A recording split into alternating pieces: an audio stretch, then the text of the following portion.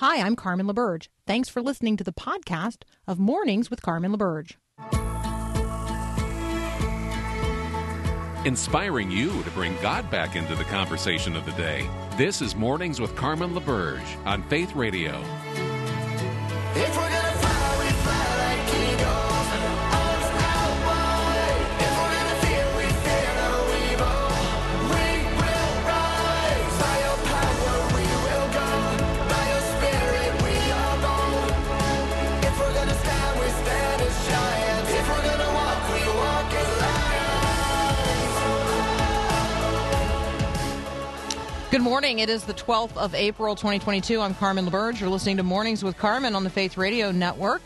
Welcome to those of you listening online at myfaithradio.com and those of you listening on the Faith Radio app. Wherever you are in the world, God is sovereign.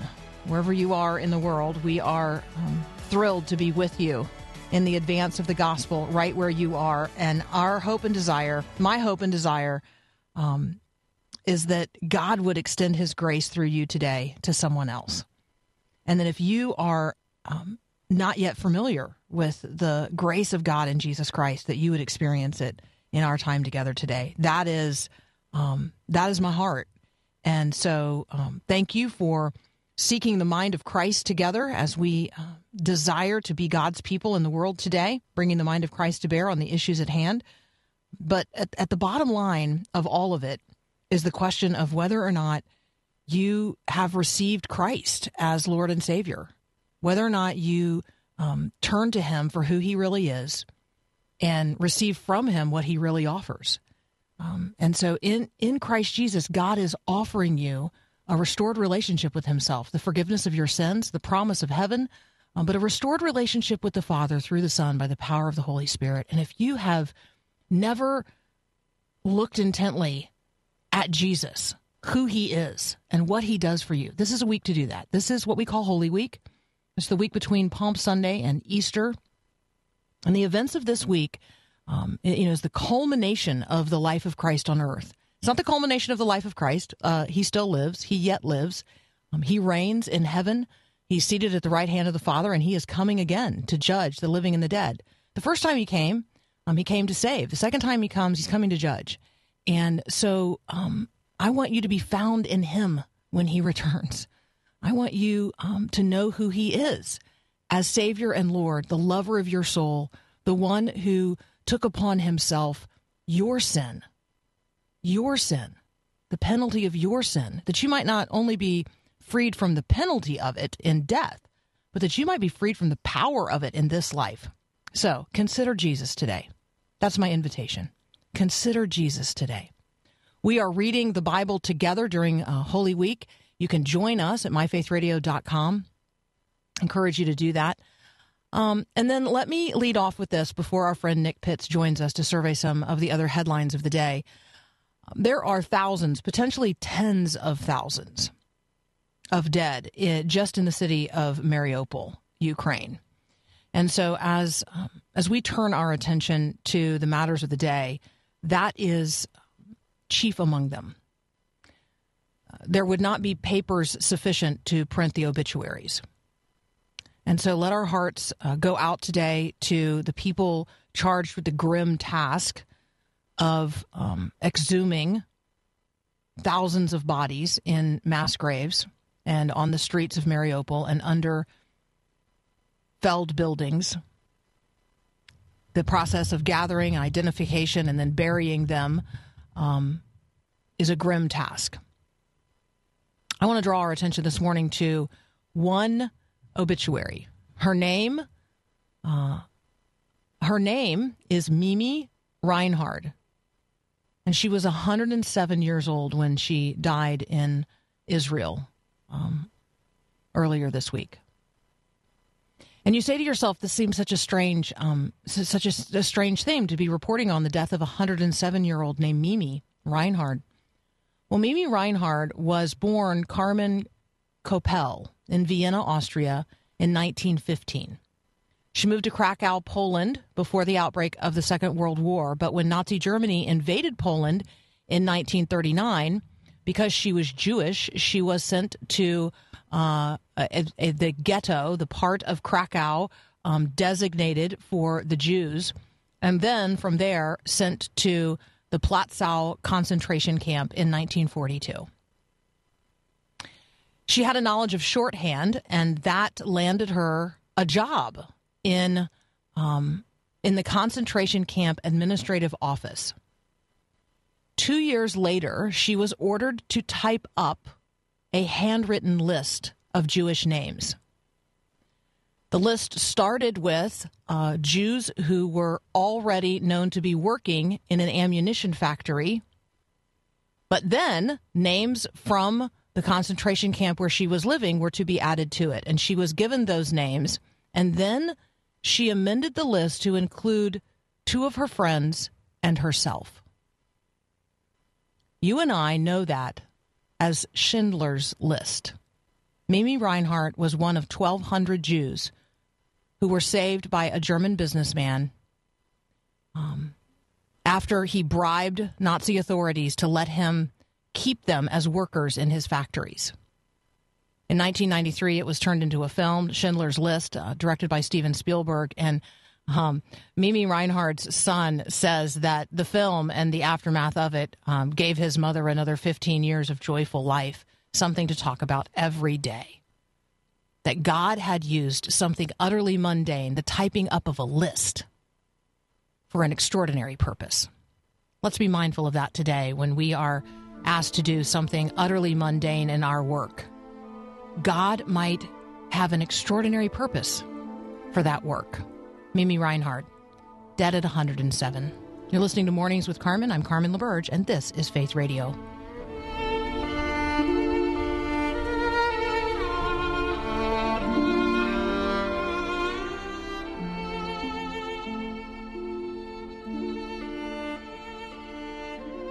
And it's a great day to be alive. I know the sun's still shining when I close my eyes. There's some hard times in the neighborhood, but why can't every day be just this good? Nick Pitts joins us again. He's a fellow at the Institute for Global Engagement. Welcome back. Why, hello, Carmen. Happy Tuesday. Happy Tuesday. Happy Tuesday. If the line goes dead because it's pouring down rain and I'm in the midst of a terrible thunderstorm, then just carry on without me, okay? As the great Garth Brooks says, the thunder rolls and the lightning strikes. Dun, dun, dun. The show will go on. Another sleepless night. Okay, No, I have no clue. I heard a hilarious Garth Brooks. I mean, I can't believe you just brought that up. A hilarious Garth Brooks ad yesterday. So I was listening to the radio and I'm driving around and he's recounting this story. He says to his wife, gosh, these last 5 songs that I just heard, like these are like 5 of my favorite songs. This is the greatest radio station ever. And she says, it's the one you programmed. Anyway. It's funny. It's funny to me. Anyway, okay. You want to talk about the most pure-hearted man. That's him. Yeah, right? He's like, oh, yeah, okay. So you and I have both read this study on the effects of divorce on children. The headline is really staggering. The effect on divorce, the effect of divorce on children is worse than death. Let's talk about what this is reporting on. Yeah, what it's finding is that there was a study that was based on data drawn from 17 countries. It's showing the negative effects of parental divorce on educational attainment. It appears to be stronger for children of higher educated parents because it seems as though higher educated, they're correlating it with a stronger, with financial and other resources, and they're finding that there's a steeper drop for kids. But what we're seeing is what we've always known to be true, which is just how detrimental divorce can be for children.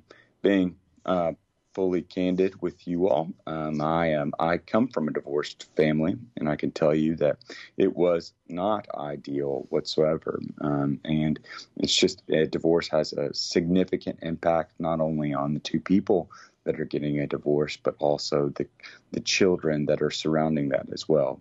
What other research has found is that women household income fell on average by 41% after divorce. Divorced people overall have a much higher suicide rates. Divorced men commit suicide at least 8 times the rate of divorced women. But what we've always known to be true, though, is divorce isn't the biblical ideal, but failing love has a way of revealing unfailing love of God. Yeah, I thought that, and thank you for, sharing so personally as well. I think that, our personal stories matter a lot, particularly, to listeners who are walking through difficulty of their own.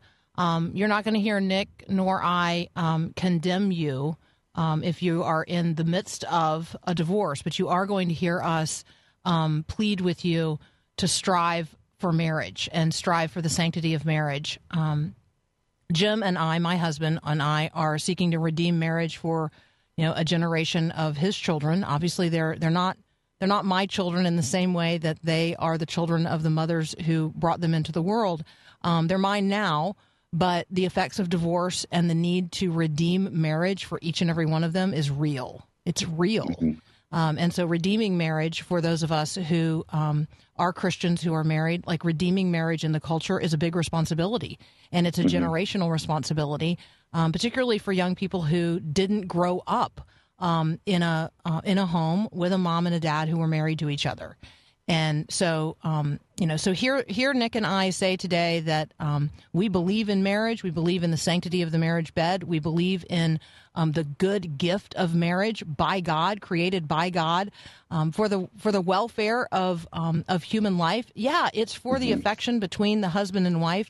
And yes, it's for the ordering of family life, the birth and nurture of children. Absolutely. Like all of those things are part and parcel of what marriage is. So let's be students of the model of marriage God gives.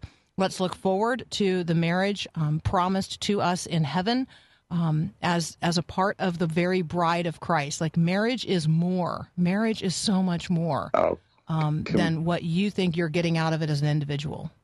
Yeah, I completely agree, Carmen. And what this research just continues to tell us is that the warnings that Jesus had and the admonitions of Jesus of wanting to avoid divorce at all costs, unless, of course, relative to abuse and spousal legal, et cetera, that there's wisdom to that God has not given us commands that are burdensome to us, according to 1 John 2, but rather lead us into the fullness of life. And what this research continues to show is that, one, there's a not ideal way, but again, because with your audience and just the reality of the numbers right now, the number of individuals that are that have either been divorced or are getting a divorce, et cetera, that ideal has just not been met. But what we always know to be true is that the same God that turns water into wine can redeem bad situations for the glory and the good of his name and the joy of souls. And so for listeners out there that have gone through it or are going through it, know that God can work in powerful ways. But if you're going through it and haven't followed through with it, try to figure out a way to, if possible, reconcile. Amen. All right, Nick Pitts and I are going to continue our conversation in just a moment. We're going to have a conversation about old-time religion. Is there some new old-time religion around? Yeah, pretty much. There is.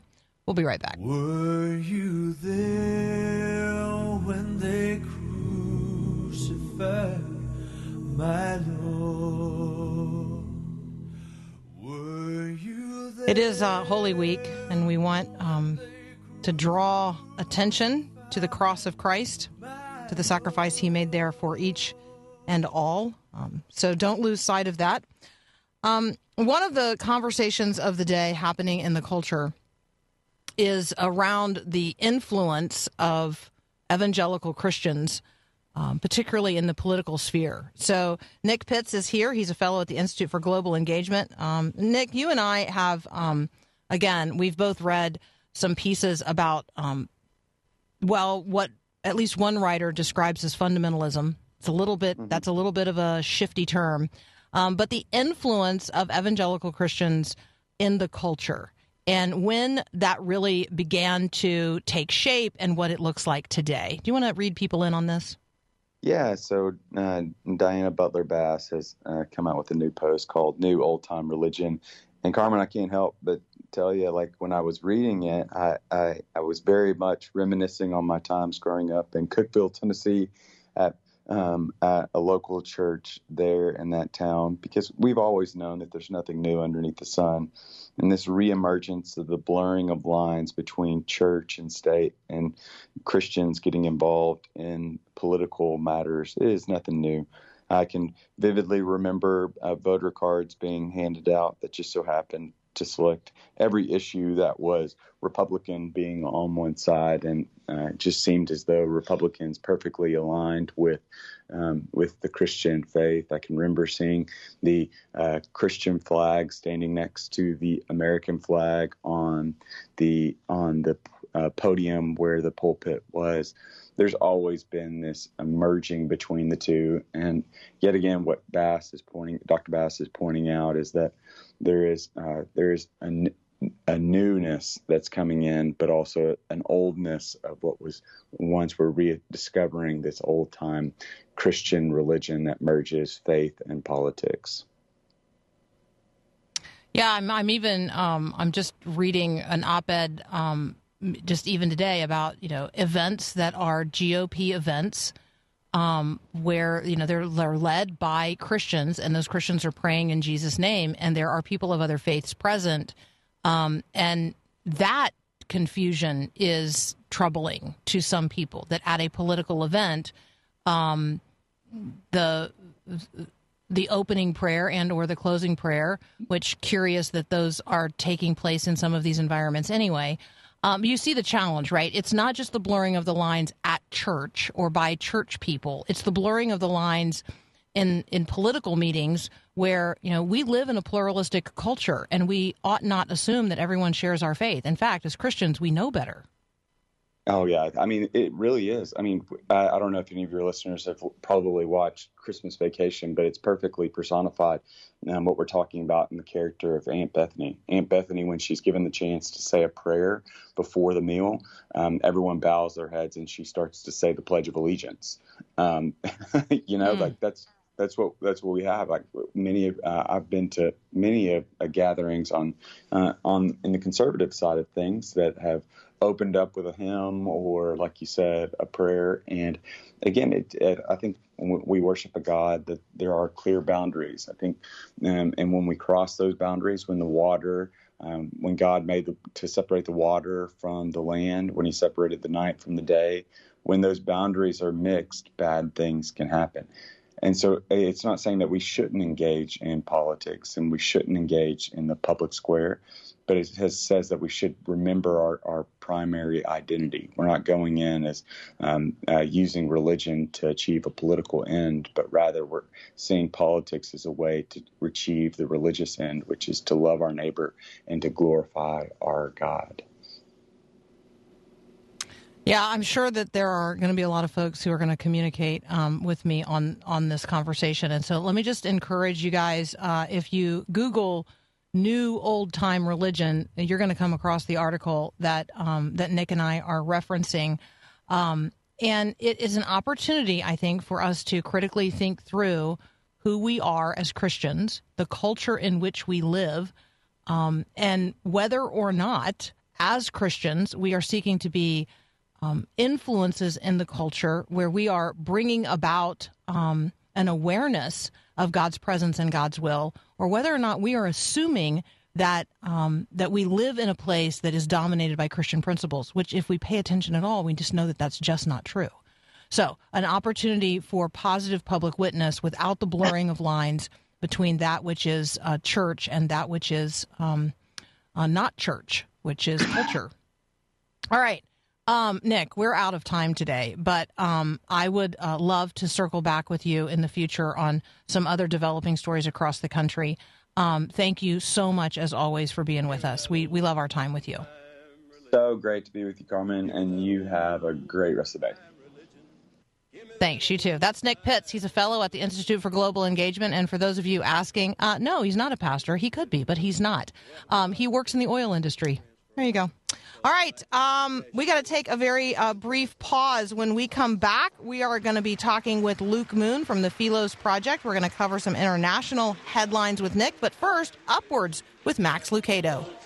Religion, give me that old-time religion. It's good enough for me. Tonight's guest, And once again I look upon the cross where you died. I'm humbled by your mercy, and I'm broken inside. Once again. So when you look around the world and you say to yourself, wow, there is a lot of disruption. There's a lot of angst. There's a lot of anger. I mean, I was stunned to learn that the Postal Service has suspended actually delivering the mail in one part of Santa Monica, California, because their postal workers have been under assault by a local individual known to the police, but the police haven't gone out and got the guy. Or the numbers in Chicago related to not just violence, but gun violence and gun death. Crime is rampant in some communities in the United States of America. When we look around, we survey what's going on. Let me ask this. Is it too much to hope to rest in peace? When you think about resting in peace, does Halloween images, do those come to mind, that little R.I.P.? When we talk about resting in peace, we're talking about leaving a body undisturbed. And so Joseph's tomb, yes, Joseph, as in Joseph of the Old Testament, Joseph's tomb is in a community called Nablus. It is in the occupied West Bank. And it was attacked in what the Israeli prime minister described as a frenzy of destruction. It's just a part of what's going on right now in Israel. There's a lot of violence in the Holy Land, and we're going to talk about that next with Luke Moon. You're listening to Mornings with Carmen. I'm Carmen LaBerge, and this is Faith Radio.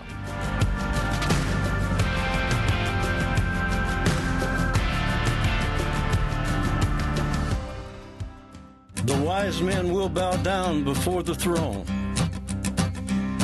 and at his feet they'll cast their golden crowns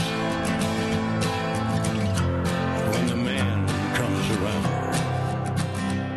Luke Moon is back. You can find him at the Philos Project. You can also find him at Providence Magazine or on Twitter at LukeMoon1. Luke, good morning, sir. Good morning, Carmen. Good morning. Good morning. So I am well. Earlier today, we shared the information about Mimi Reinhardt and her obituary. She is the woman who, in the context of a concentration camp, typed up what we all know as Schindler's List, and her testimonies later in life related to that pretty powerful. She was 107. She died in Israel just recently, but her thoughts about Yad Vashem took me back immediately to that place. So can you just remind people, I mean, in the context of what's going on in the world, it is important to remember the horrors of the past and what real atrocities look like. So can you just tell people what Yad Vashem is and maybe take us there for a moment? Yeah, Yad Vashem is the Israeli Holocaust Memorial, and it's almost shaped like an arrow, and you walk through, you kind of weave through the story of how the attitudes of the Nazis. The thing with genocide and persecution, it doesn't start with violence. It doesn't start with guns. It actually starts with the dehumanization. Those cockroaches. They're not human. I mean, at the early stages of, as you're weaving through the history and how it came to happen, there's this whole, Hitler is standing with priests, and they're talking about the problem of the Jews and that, they don't convert. And then you have things like board games even that say, Jews go back to Palestine, which is hilarious because now it's like Jews get out of Palestine. But nonetheless, I mean, you have this, and then we all know the history of the Holocaust and 6 million Jews, in a very systematic way being killed. And the beauty of the Yad Vashem, though, is it comes out and it overlooks the city of Jerusalem, and it's really a statement of the Nazis didn't win, right? And the reality is for the Jewish people is that, they say this at Purim, which is the time of the year when they read the book of Esther, right? And in the book of Esther, there is an attempt to completely destroy the Jews. And that is something that I think it goes all the way back. I think the world has an irrational hatred for the Jewish people because the Jews were the people by which God brought his moral revelation into this world, and the world hates them for it, right? And that's also the reason that I put anti-Semitism in the same place that I put my other first principles, right? Because we wouldn't know that hatred is wrong, that hatred of races was wrong, unless we had that moral revelation that told us it was wrong, right? There's this whole understanding, the basis of human rights, the basis of Western civilization, the concept of nations versus empires, and civil disobedience. I mean, you have civil disobedience in which, the gods, if you will, were affirming of the civil disobedience was in no other ancient tradition. It's only found in the Bible, right? You have Shadrach, Meshach, and Abednego being affirmed by God for not bowing to the idol. You have the midwives of in the beginning of Exodus, who also are being blessed by God because they're not killing the baby boys of the Hebrews, right? So you have this affirmation of civil disobedience that we carry today in our, in the zeitgeist of America, and that comes nowhere else than from the Hebrew Scripture, and I think there's a deeper conflict going on in the world right now. Obviously, there's lots of conflict, but this one in which there's this really irrational hatred of Jewish people, and that's why I think it's important for Christians to not only recognize that, but also to stand with Jewish friends and neighbors, even if they don't profess Jesus, as most of them don't. I think they still carry that recognition that they were the people by which God chose to bring his truth. And I think it's important that we stand with them. Okay, so talk about that. I know it's not on our list of things to talk about today, but I know that you can very adeptly do this, because there are opportunities to literally stand with our Jewish neighbors. Talk about a recent event in New York, and then how, a Philo's friend stood with, demonstrated solidarity with Jewish neighbors. Right. Actually, so there's been, sadly, in the last 2 weeks here in the New York area, there has been 3 incidents of anti-Semitism in which, a Jewish person was walking down the street and would be beat up. And it's not like, and they look Jewish, meaning they have the kippah, the thing on the head, they have they're dressed like Orthodox Jewish people, and they get attacked. And in each of the incidences, we had somebody, a friend of Philos and a person that is a member of what we call the Philos Action League, goes to the site where the incident occurred and brings a bouquet of white roses and a card that says, "We as Christians stand in friendship and solidarity with Jewish people." And the white rose is important because there was a group of young professionals and college students in the early 40s, that started a thing called the White Rose campaign, and it was to expose the what was happening to the Nazis, by the Nazis to the German people, and to the fact that they were killing Jews, and the fact that they were destroying the economy of Germany and sending millions of soldiers to their death, and these young people were like, this is enough. We got to stand against this. And so we picked up the spirit of the White Rose and go and stand in solidarity. And we just even yesterday there's 2 Jews who were attacked this weekend in New Jersey, and we had members of the Philos Action League go and to the site of the atrocity and stand in solidarity. And the thing is that I think important, Carmen, is that I think people are really tired of social media declarations, right? I mean, it's nice and all, but it's easy, too easy. And I think people become kind of numb to it because it's just so easy to do, kind of thing. And I think what I'm hoping to tap into is the people that are tired of social media declarations and hashtag activism and want to actually physically show up and show their support. And so we launched the Philos Action League in December, and sadly we've had an opportunity to do something every week since the beginning of February, which is terrible in one degree. But I'm very happy.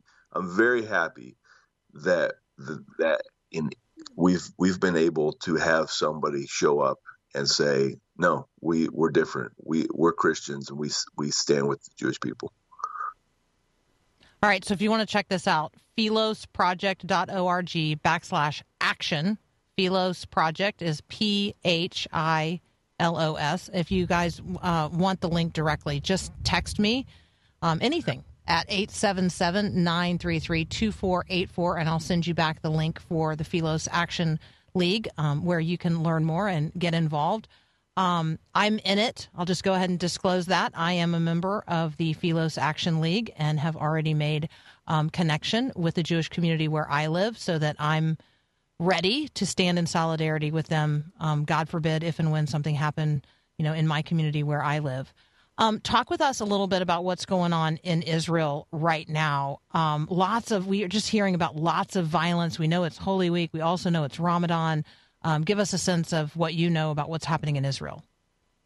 Yeah, well, I mean, there's 2 things that's happening. One is there's been a series of terrorist attacks in which, and usually often has been targeting the Tel Aviv area, in which gunmen have opened fire. Last Thursday night, which is kind of their Friday night, there was a terrorist attack that left 3 people dead and scores of wounded. And this has led to the government of Israel is not doing well as a result. I mean, some of the coalition members, it's a parliamentary system, and some of the coalition members are not happy and one has left, particularly the coalition whip. So it's kind of an important position. I would say what we're seeing here is really the response by the violent people, if you will, towards the Abraham Accords, right? Because the Abraham Accords is this deal between the Israelis and the Arabs, in every situation in the world in which there has been an attempt to bridge a gap, to have a new message, whether it was, India under Gandhi, or the South under Martin Luther King, or South Africa under Mandela. There was always these factions on the side that saw that in a sense peace was coming, and they didn't want it to happen. And so they did violent acts. In South Africa, there was militant blacks and militant whites. Both were trying to kind of jack up the peace process. And what we're seeing now is there's this ember of peace where other Arab nations are recognizing that Israel is there to stay, and there's a bunch of people that particularly groups like Hamas and Islamic Jihad and other Islamists that are saying, we don't want that, and as a result, they're carrying out these terrorist attacks. And my hope is that, like in those other places I mentioned, the marginalization of the violent people will ultimately they'll be broken, and peace will actually take hold, like it has in those places that I mentioned before. We're talking with Luke Moon from the Philos Project, and we're going to return and talk about what's happening both on the Korean Peninsula, and then have a worldview conversation about China, Ukraine, and the Western soul. All that up next here on Mornings with Carmen. Oh, the old rugged cross, so despised by the world as a wondrous. Continuing our conversation with Luke Moon from the Philos Project. Luke, let's talk a little bit about the increased tension on the Korean Peninsula. What's going on? Well, last week, the North Korea put out a video of Kim Jong-un who was walking in front of this giant rocket launcher, right? And then there was a hotel that was at a resort in which South Koreans and North Koreans could meet at, right? And it was kind of a reconciliation or unity kind of hotel, if you will. And North Korea has decided to demo it, right? Because it's like, Kim Jong-un says it's ugly and it's shabby, but it really, I think, is more of the fact that the Kim Jong-un is seeing the opportunity to put himself back in the limelight of the world's media, and I think is kind of making waves so that he can be famous again. I think that's what's happening. Yeah. So demolishing a hotel can be a sign. And I think that, when we are looking at what people are doing, is an interesting development on the Korean Peninsula. Talk with us about China. Talk with us about Ukraine and the Western soul. You and I have read a piece, where someone is trying to unpack this. And I for me, Luke, the thing that I hope people begin to understand is that worldview really does matter. And what we are seeing play out in Ukraine is a deeply worldview conflict. Well, it is. And there really is. There's a lot of kind of worldview undercurrents here. I think one of the things that the writer of the piece was curious about, was this area of individualism versus collectivism, right? In which you had the idea being that China was more of a collectivist nation, right? And how that has eroded a large part due to the obsession with materialism. That if there's no God, right, and that's at the core of the communist ideology, then you don't have anything deeper to strive for than your own personal pleasure at any given moment, right? It becomes very hedonistic, and as a result, you have this shift in China from collectivism, where they saw themselves, we are more of a in the kind of Asian framework, a collectivist people, into more individualist. And then the other thing that you have is, and this is happening in Ukraine, is this tension between the internationalist and the nationalist, if you will, right? Because the world is celebrating the fact that there is this, the Ukrainians are taking up arms as a people, right? Like, the people who had no business being in the military and Their president, I mean, their president is a good example, right? I mean, there's a perfect. comedian as the president, perfect example. And man, has Yep. he turned out to be not only a lover of his nation, but a great defender of it. Right, and so you have the internationalists, which is the group that usually is like super focused on, let's have the UN do stuff and NATO do stuff, and the internationalists are sitting on the sidelines because they're afraid of nuclear war, which is good, but the people themselves in Ukraine are standing up and defending their nation, and the language is very nationalist. So you have this weird thing, Carmen, where you have the people who are normally the internationalists are suddenly very pro-nationalist, right? They just don't like American nationalists, right? But they're totally supporting the nationalist ideas that are on display in Ukraine right now, right? And I think a lot of this, the talk about, the impact of Ukraine on China's ambitions towards Taiwan. I mean, that there was expectation, and not a little bit of expectation, that, after the Olympics or during the Olympics, China would invade Taiwan and Russia would invade Ukraine, and that we were going to have, a two-front issue, a two-front war. We're going to have to figure out what we're going to do about all that. And in Ukraine Russia smashing against Ukraine and seeing defeat, so, trying to take Kiev and failing, trying to take the eastern flank. I read an article yesterday that the invasion on the east was repulsed by the Ukrainian forces. That's huge. And so Taiwan looks at that and goes,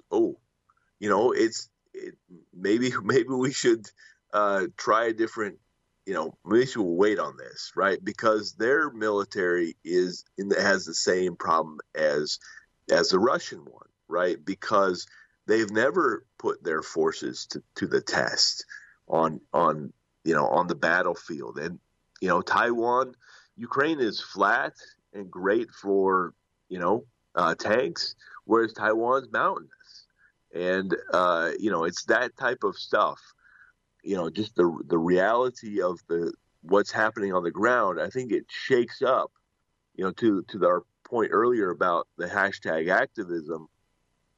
What we're seeing is this, the virtual mentality, the identity politics stuff smashing up against reality, right?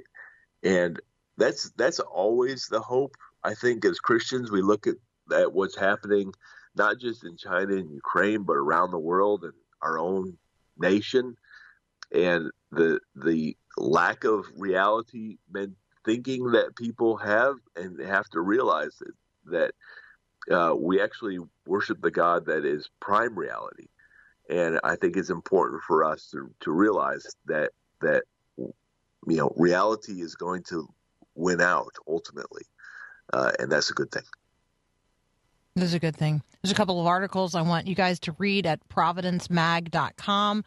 There is a piece there on the Russian-Ukraine war and asking the question, is it the start of World War III? There's another piece, Russia-Ukraine from a moral realist approach. Encourage you to read both of those at providencemag.com. Luke, as always, thanks so much, and happy Easter. Likewise. Yeah. That's Luke Moon. You can find him at the Philos Project. You can also find him at Providence Mag, providencemag.com. You're listening to Mornings with Carmen. I'm Carmen LaBerge, and this is Faith Radio.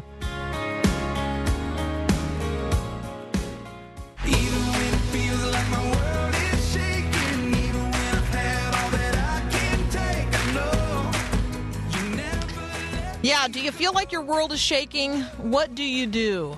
What do you do as you read the headline news? What do you do as you turn to the events of the day? Let me encourage you to find yourself at the center of the peace of Christ. The peace of Christ passes all understanding. It is the secret of being content in all circumstances. And people don't need just another piece of our mind. They do need, and we need, the peace of Christ. So what would it look like for you and I to give that to others today? Let's not give people a piece of our mind. Let's give people the very peace of Christ. What might that look like in your life today? We've got another hour of Mornings with Carmen up next. We are going to do our Holy Week reading together and our Reading the Bible together. If you're not signed up, do so at myfaithradio.com. We'll also talk with Dr. Brett Nix and then John Belcher with Cold Civil War. We're going to actually talk about getting beyond the things that divide us as Americans. That's up next here on Mornings with Carmen. Thanks for listening to this podcast of Mornings with Carmen LaBerge from Faith Radio. If you haven't, you can subscribe to automatically receive the podcast through iTunes or the Google Play Music app. That way, you never miss an episode. It's also available anytime at myfaithradio.com.